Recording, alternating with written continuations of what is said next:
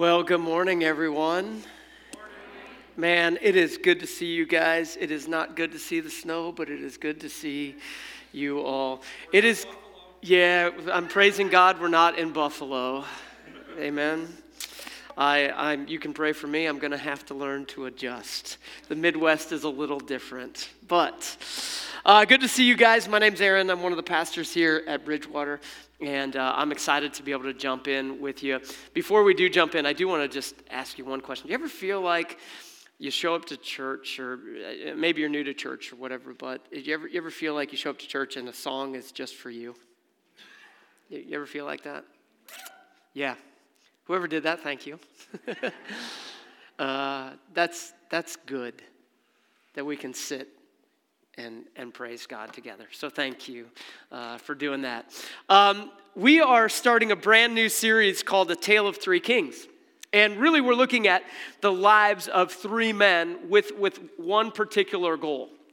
Okay, there's a clear goal in mind. The goal is to look at the kind of character that would help us grow into, godly or more godlike people, Our world is pretty messed up, wouldn't you agree?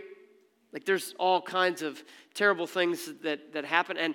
And one of the reasons it's like that is because we have moved away as human beings from being the way we were designed to be. And character, godly character, helps bring us back in line with what God designed us to be. And so these three men that show up in the history of the nation of Israel, each were kings. The first one was Saul. The second one we're going to start looking at today, his name is David. And then the third we'll look at is another king, a king named Absalom. Now, I want to tell you, before we even get into it, I want to tell you what we're going to talk about today, okay? We're talking about character, and I just want to remind you of this idea that character will either help you avoid or help you create pitfalls, okay? I just got to remind you, I've been saying this each week. It's either going to help you watch out for, because you're going to face things where you'll have a chance to, kind of dig your own grave, so to speak. You know what I'm talking about? You'll have a chance to do that. Character will either help you avoid it or it'll help you pick up a shovel. And that's not going to go so well. And so today we're going to talk about an area of our character that I think will really, really help us. And this is the area. We're going to talk about the area of trust. Trust. Not necessarily trust for one another, although that's an important thing, but I'm going to talk very specifically with you about trusting God. And can I just tell you, wouldn't you know it, in God's sense of humor, I had a week this week where I didn't want to trust God. And then you have to prepare this message. So, we're going to have fun in this together, okay? Let me give you a quick definition of trust, okay? This is just a very simple definition, pulled it off of, from Webster's. It goes like this. Trust is reliance on the integrity, strength, ability, surety, etc. That's an interesting word. It just means like, is it reliable? The thing that you're trusting, is it reliable? Like, does it make sense to trust it? Okay, it's trusting or reliance in the integrity, strength, ability, surety of a person or a thing that enables us to have confidence, right? Well, I had a thing happen in my life once where this was really tested. Now, I've had a lot of, times where I was encouraged to trust God or trust people or whatever, that this has been tested, but there was one that came to my mind this week. Several years ago, I was probably 18 years old. Still living in Nebraska, I think I was getting ready to graduate high school. It was in my senior year of high school. And my family, we have a farm there. And one of the pieces of our property has a big pond on it. And I used to love to go out there and fish. So one day I told my dad, hey, my buddy Alan and I are going out and we're going to go fishing. And my dad said, hey, it's springtime. Do not drive your truck into the pond. Like, he didn't mean literally in the pond. He meant the pond is about a quarter of a mile off the road. We had a road into the pond, but since it was spring, what does that mean? It was a little muddy. He said, do not drive your truck in towards the pond. And no matter what, if you do drive in towards the pond, do not try to drive around the pond, because there's this one area that's always wet and you will absolutely get stuck. Now, I'm 18 years old. And you know that 18-year-olds know better, right? Like, I mean, they know better than you. They definitely know better than Dad. So my buddy and I, we pull up to the gate to drive in. You know, it was a quarter, you know, it was I guess more like a half mile in. And I started thinking, you know, that's a long ways. The grass is really tall. I don't want to walk. So we drove, because I knew better. And we made it, right? But then we decided, oh man, the fish just aren't biting on this side. So you know what happened, right? I thought, let's drive around. And of course, no, we made it because I knew better. No, I'm kidding. We absolutely got stuck. We buried the truck because I refused to listen to my dad. I thought I knew better. I decided to trust myself, and rather than trusting him, rather than believing him, rather than acting on what he said, I decided to do my own thing. And here's what I figured out that day. I figured out something really interesting. I like the idea of trust as long as we're talking about it, but I don't quite like the discomfort that's required to demonstrate it. I don't like to have to walk. I don't like to have to depend on somebody else. I don't like to have to wait. I don't like to have to get the answer no. And I would guess you're probably something like me. I like the idea of trust. I like to say, I trust God. But I don't like the discomfort. How about you? And it's in the midst of the discomfort, it's there that we get the opportunity to actually demonstrate it. And so today, when we talk about trusting God and we look at the life of David, and you're going to see some really uncomfortable situations that gave him the opportunity really to demonstrate trust. I want you to think about your life, and I want you to think about the times where it starts to get a little bit uncomfortable and painful and hard. And I want you to know that that is where God is really up to something big. Because when we trust God, he starts to produce in us godly character. He starts to change us. In fact, I would say it like this: godly character stems from trusting God. Now, just a quick side note. I know we haven't even gotten to the text yet. I'll get there in a minute. But just a quick side note. It's really hard to trust someone that you don't know. Did you know that? It's really hard. My wife and I kind of experienced that moving here. We didn't really know anybody. And it's like, you all are great people, but it's different to trust someone you don't know yet. Guess what that means for us with God? We need to take time to get to know him. We need to take time to get to know him in his word. So that's a freebie. We'll move on. But what we're going to do is we're going to look at the life of David, okay? And David's life teaches us something, because David was just an incredible king. The scripture talks about him as probably the best king in the nation of Israel. He was really great. But where did his greatness come from? Well, he teaches us that greatness comes from trusting God. That's where it comes from. And I think we have the potential to be greatly used of God, and we have the potential to be great blessings, but we are going to have to trust him. So let's look at the life of David and two situations where David demonstrates great trust, okay? We're going to start in 1 Samuel 23. So if you got a Bible, you can open up there. If you want to follow along on your phone, you can follow along there. But I'll show you all the verses up here as well. 1 Samuel 23, this is a little bit after, kind of the text that we looked at last week where David has started serving Saul, and then we have the whole interaction of David and Goliath, this giant that David actually conquers on behalf of God and helps deliver the nation of Israel. And then Saul started getting jealous. Well, shortly after that, we find David, having to run for his life. 1 Samuel 23 talks about David on the run for his life. Look at what it says, starting in verse 1. When David was told, look, the Philistines are fighting against Keilah, and they're looting the threshing floors, okay?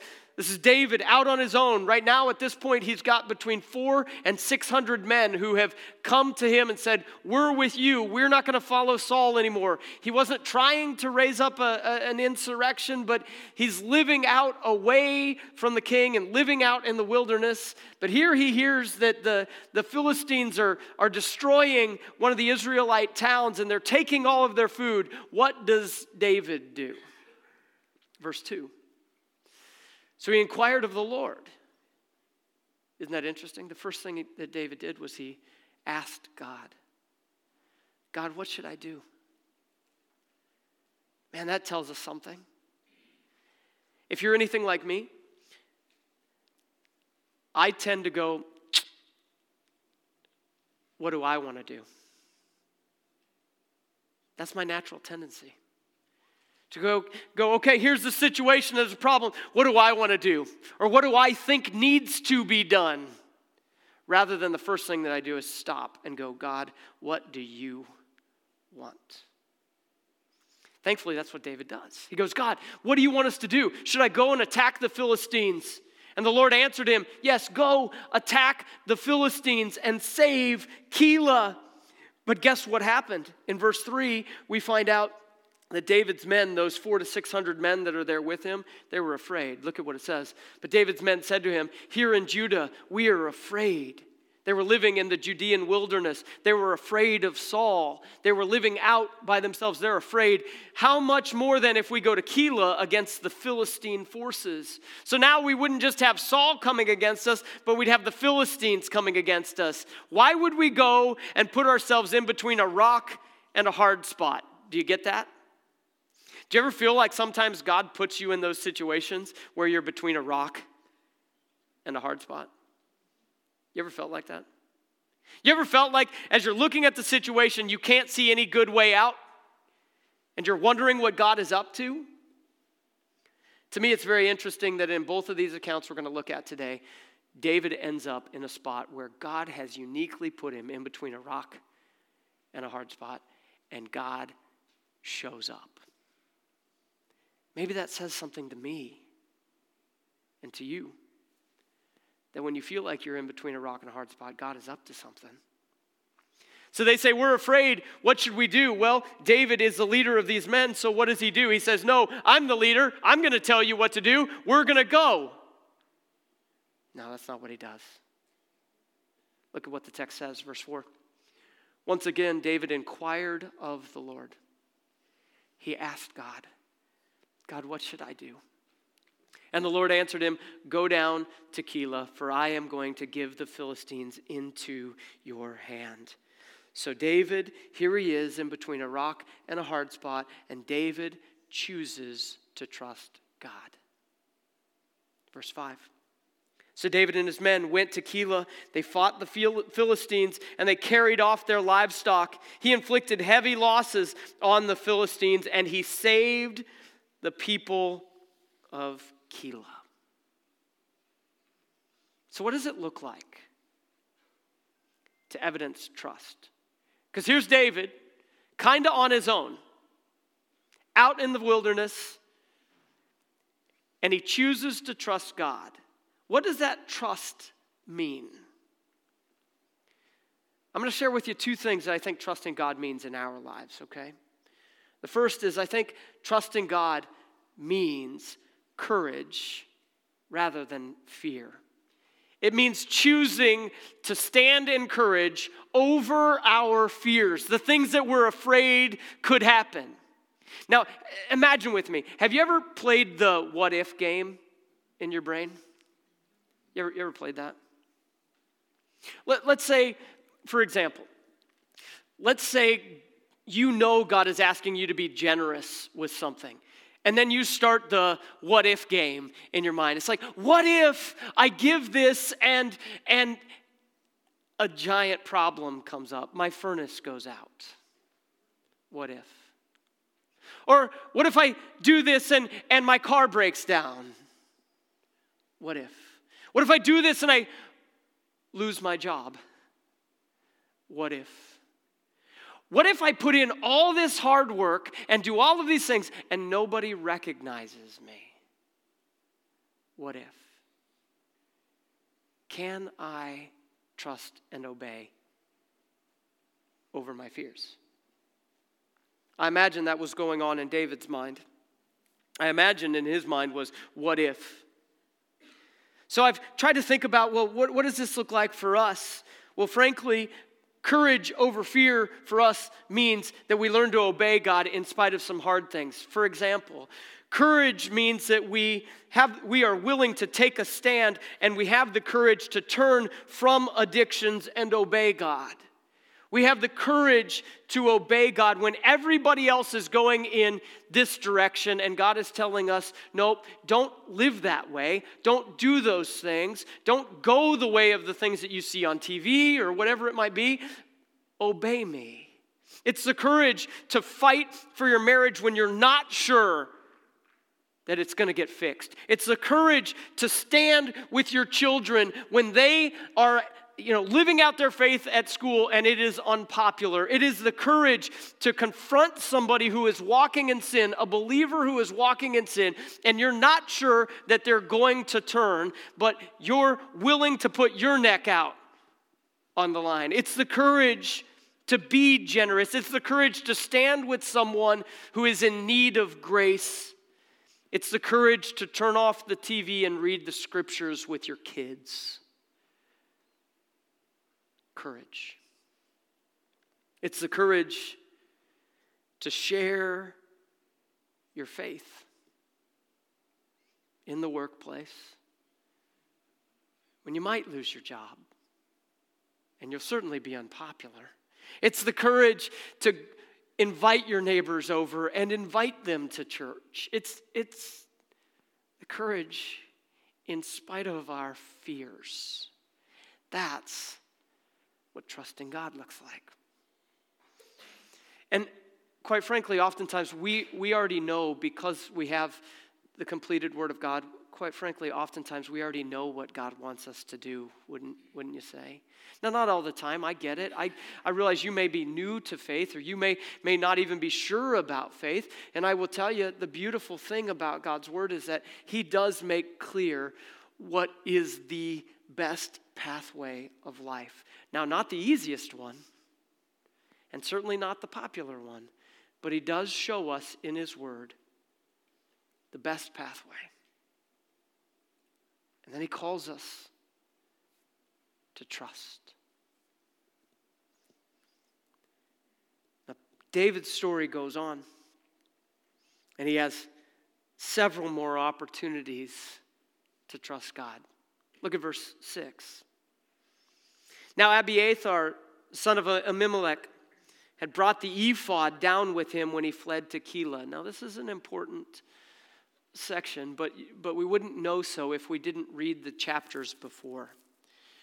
The chapters before chapter 23 tell us that Saul was hunting David, and he found that David had been in this town called Nob.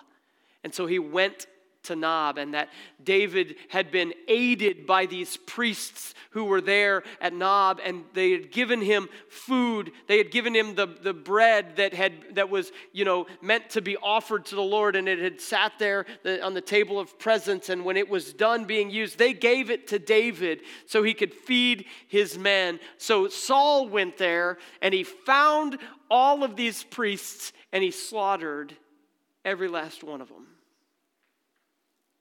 So he thought. Except Abiathar, the son of Ahimelech. Ahimelech ran and found David, and he brought this linen shirt that the priests wear, and he's there with David. And verse 7 tells us what happened. Saul was told that David had gone to Keilah, and he said, God has delivered him into my hands. For David has imprisoned himself by entering a town with gates and bars. And Saul, verse 8, called up all his forces for battle to go down to Keilah to besiege David and his men. And when David learned that Saul was plotting against him, he said to Abiathar the priest, bring the ephod.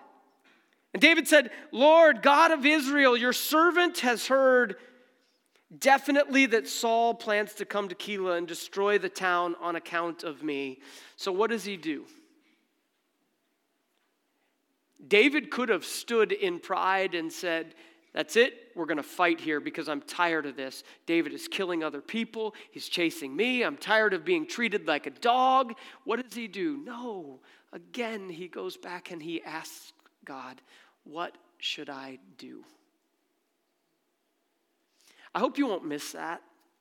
I hope you won't miss how many times David, first and foremost, evidences trust by asking God.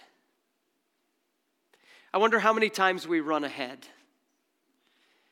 I wonder how many times we make our own choices. I wonder how many times we, in the process of the crises of our lives, we think we have to do something.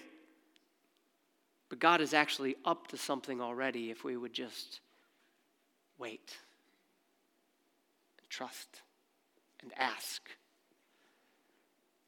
So David asks. What does he ask? Verse 10. He says in verse 10, says, so David, if we can go back to verse 10 there, says again, David asked, will the citizens, or Lord God of Israel, your servant has heard definitely that Saul plans to destroy the town of Keilah on account of me. Verse 11, he goes on and he says, will the citizens of Keilah surrender me to him? Will Saul come down as your servant has heard? Lord God of Israel, tell your servant. And the Lord said, he will. So he knows Saul's going to come against him. And then he asks him the next question. He says this in verse 12, will the citizens of Keilah surrender me and my men to Saul? And the Lord said, they will. So David and his men, about 600 men in number, left Keilah, and they kept moving from place to place. And when Saul was told that David had escaped from Keilah, he did not go there. I wonder, when we face crises, do we actually believe that God is with us? Do we believe that our King is for us? He's speaking, apparently. See, here's what I know. I know that what we trust is on full display when we are in crisis. I know that. I know that to be true. And when you're in crisis, it makes you wrestle with the question like, is God able to deal with my crisis? Is he big enough? Is he strong enough? Is he able? And when you get in the midst of that crisis, who and what you trust, it's on full display. Well, for David, he models for us trusting God. It's beautiful. Now, let me show you the other account, okay? Through the end of chapter 23, David is moving around. He's having to kind of be on the run because Saul is trying to kill him. And then we go into chapter 24, and now David is faced with a different set of circumstances to trust God. In the first set of circumstances, David was the one that was really kind of in a rough spot, and he had to wait on God. In this set of circumstances, David has to choose to trust God when he could have come up with his own way that would have made things go faster. Let me explain. Chapter 24, we pick it up and it says this. After Saul returned from pursuing the Philistines, he was told David is in the desert of En-Gedi. This is in the southern portion of the nation of Israel. We know exactly where this is today. En-Gedi, it's the idea of the dwelling place, or the water for goats. Okay, it's like spring of the goats. That's the idea. You can go there today and see it. It's just beautiful. What it is, there's kind of a waterfall and a stream that comes out of nowhere in the middle of the desert. And there's all these caves and clefts, and you can hike up in there. It's about a 2-mile hike. That gives you the context for what's happening. David and his men are there. So Saul took 3,000 able young men. David has 600 men now. Saul has 3,000. 5-1. You would think that Saul's got it covered. But you know what's interesting? God is never disadvantaged. I don't care what the odds are. God is never disadvantaged. I love the story of Gideon, where Gideon has all these men, and little by little, he ends up having to send them away until it's all the way pared down to 300 men, and they're going against a giant army. God disadvantaged himself, and he said, I will win the battle for you, but God is never disadvantaged. It's the same with David. So here we are, 600 men, 3,000 men coming after them. What's going to happen? Well, Saul took about 3,000 able young men from all Israel, and he set out to look for David and his men near the crags of the wild goats. Verse 3, he came to the sheep pens along the way. A cave was there, and Saul went in to relieve himself. And it just so happens that David and his men were far back in the cave. Now remember with me, who or what you believe and who or what you are is on full display when you're in crises. Who or what David is about to be displayed when he has a crisis of opportunity. Look at what happens. Then the men said to David, this is verse 4, this is the day that the Lord spoke of when he said to you, I will give your enemy into your hands for you to deal with as you wish. Guess what they're saying? God already told you you're going to be king. Saul's not anymore. Someday there'll come a day when I turn it all over to you. And they interpreted that and said, hey, God already told you he's going to put him in your hands. Guess what? Today is that day, David. Kill him. Get rid of him so we can go sleep in our beds and not be on the run anymore. Who or what does David trust? Does David trust God and choose to obey God in the midst of a crisis? Or does David trust that, hey, there might be a better way? I might be able to expedite this. I can see God already promised that's the end line. I see a way to take a shortcut to the end line. Here's the problem. We can often see shortcuts. I can see them. I could see shortcuts in ways that, I could meet goals that I think God wants me to have, but it would require a break in character. You can see shortcuts at work, ways to get what you want. You can see shortcuts at home. You can see shortcuts, all over the place. But who or what do you trust? Maybe you're sitting here today and you desperately want, you're lonely and you want to be married and you desperately want that, and you can see a shortcut. All it takes is you compromising your morals.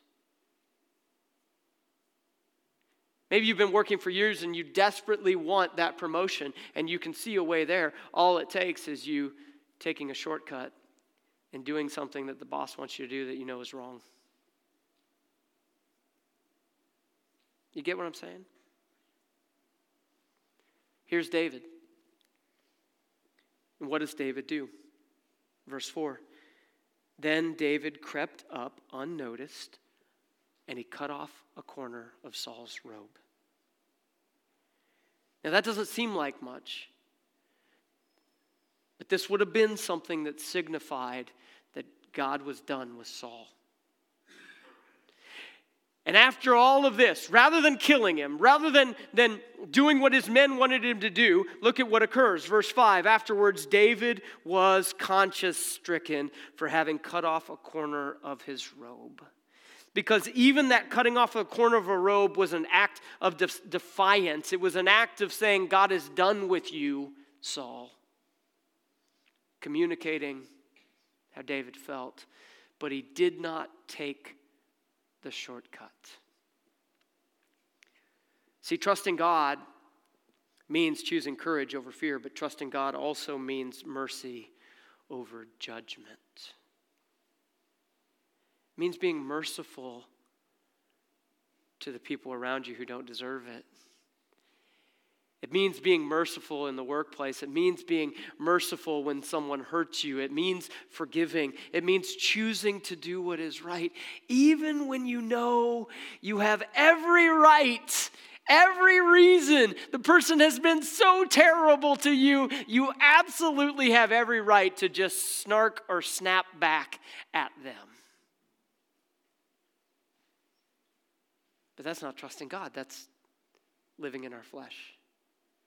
Christians, okay? I'm going to speak to you in this room, realizing there may be people who you wouldn't call yourself a Christian yet. Can I just tell you, Christians, we must be different. Our lives must be different. And we trust Him. We trust Him when there's a crisis. Is your God big enough to handle your crisis? Let me show you how the story ends with David. Verse 6. He said to his men, "The Lord forbid that I should do such a thing to my master, the Lord's anointed." This is key. David is saying, you know what? I don't get to choose who is king. God does. God made Saul king. And until God does something else, I'm trusting God. What if we adopted that posture? Right? There's a person that you don't like who's in a leadership position over you, and you just know they're unqualified or uneducated or whatever it might be. Can you trust God? Nor should I lay my hand on him, for he is anointed of the Lord. Verse 7, he goes on. With these words, David sharply rebuked his men, and he did not allow them to attack Saul. I can just imagine the men are like, fine, you won't do it, we're doing it, let's go. Can you imagine being in this cave? I just wonder, I spent the day out yesterday hunting with my boys, and there's all kinds of whispering, and I learned that teenagers cannot sit still for more than 37 seconds.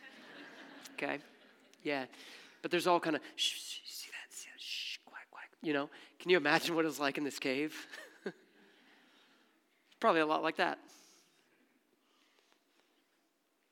Saul left the cave, and he went his way. This isn't the end. David has a conversation with him, and God gives him the opportunity to show Saul what it really looks like to trust God. And he goes out, and he has a conversation with him, okay? Before I show that to you, I want to ask you a question, though. David had every opportunity to take a shortcut. I wonder, what shortcuts are you willing to take for something good?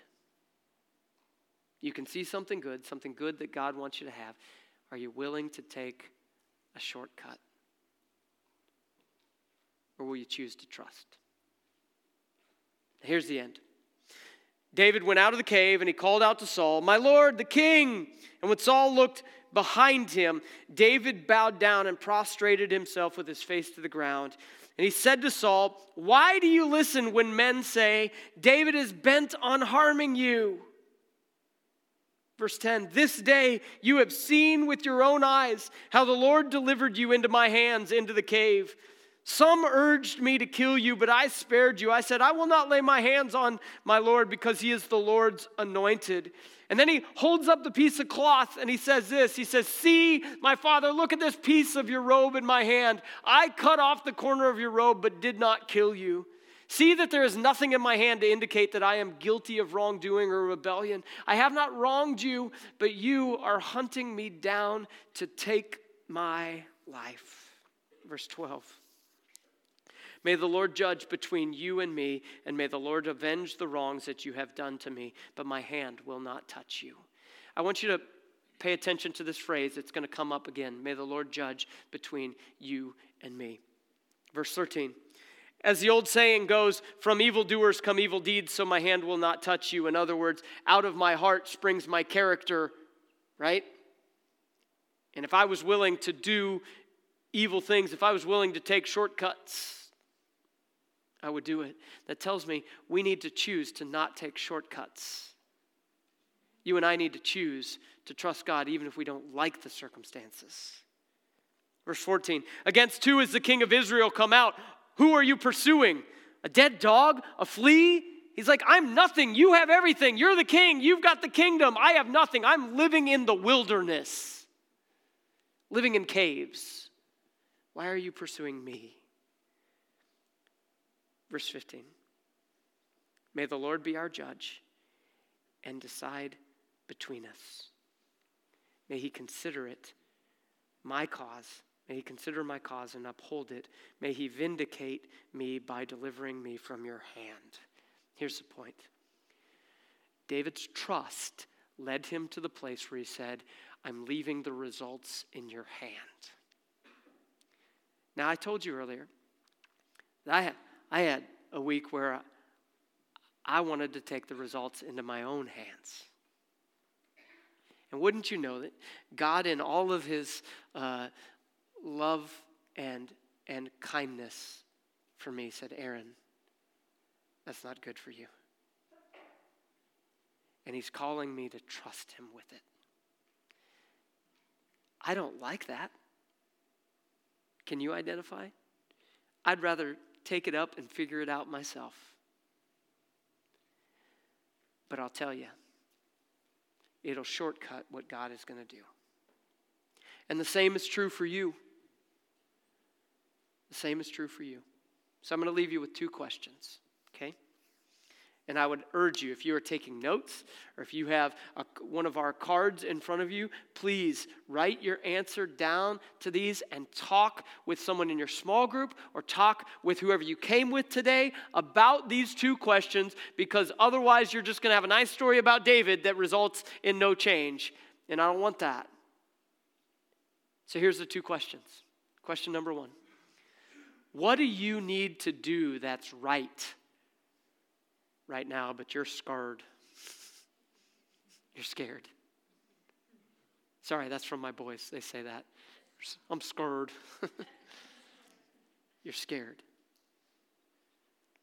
What do you need to do right now that's right, but you're scared?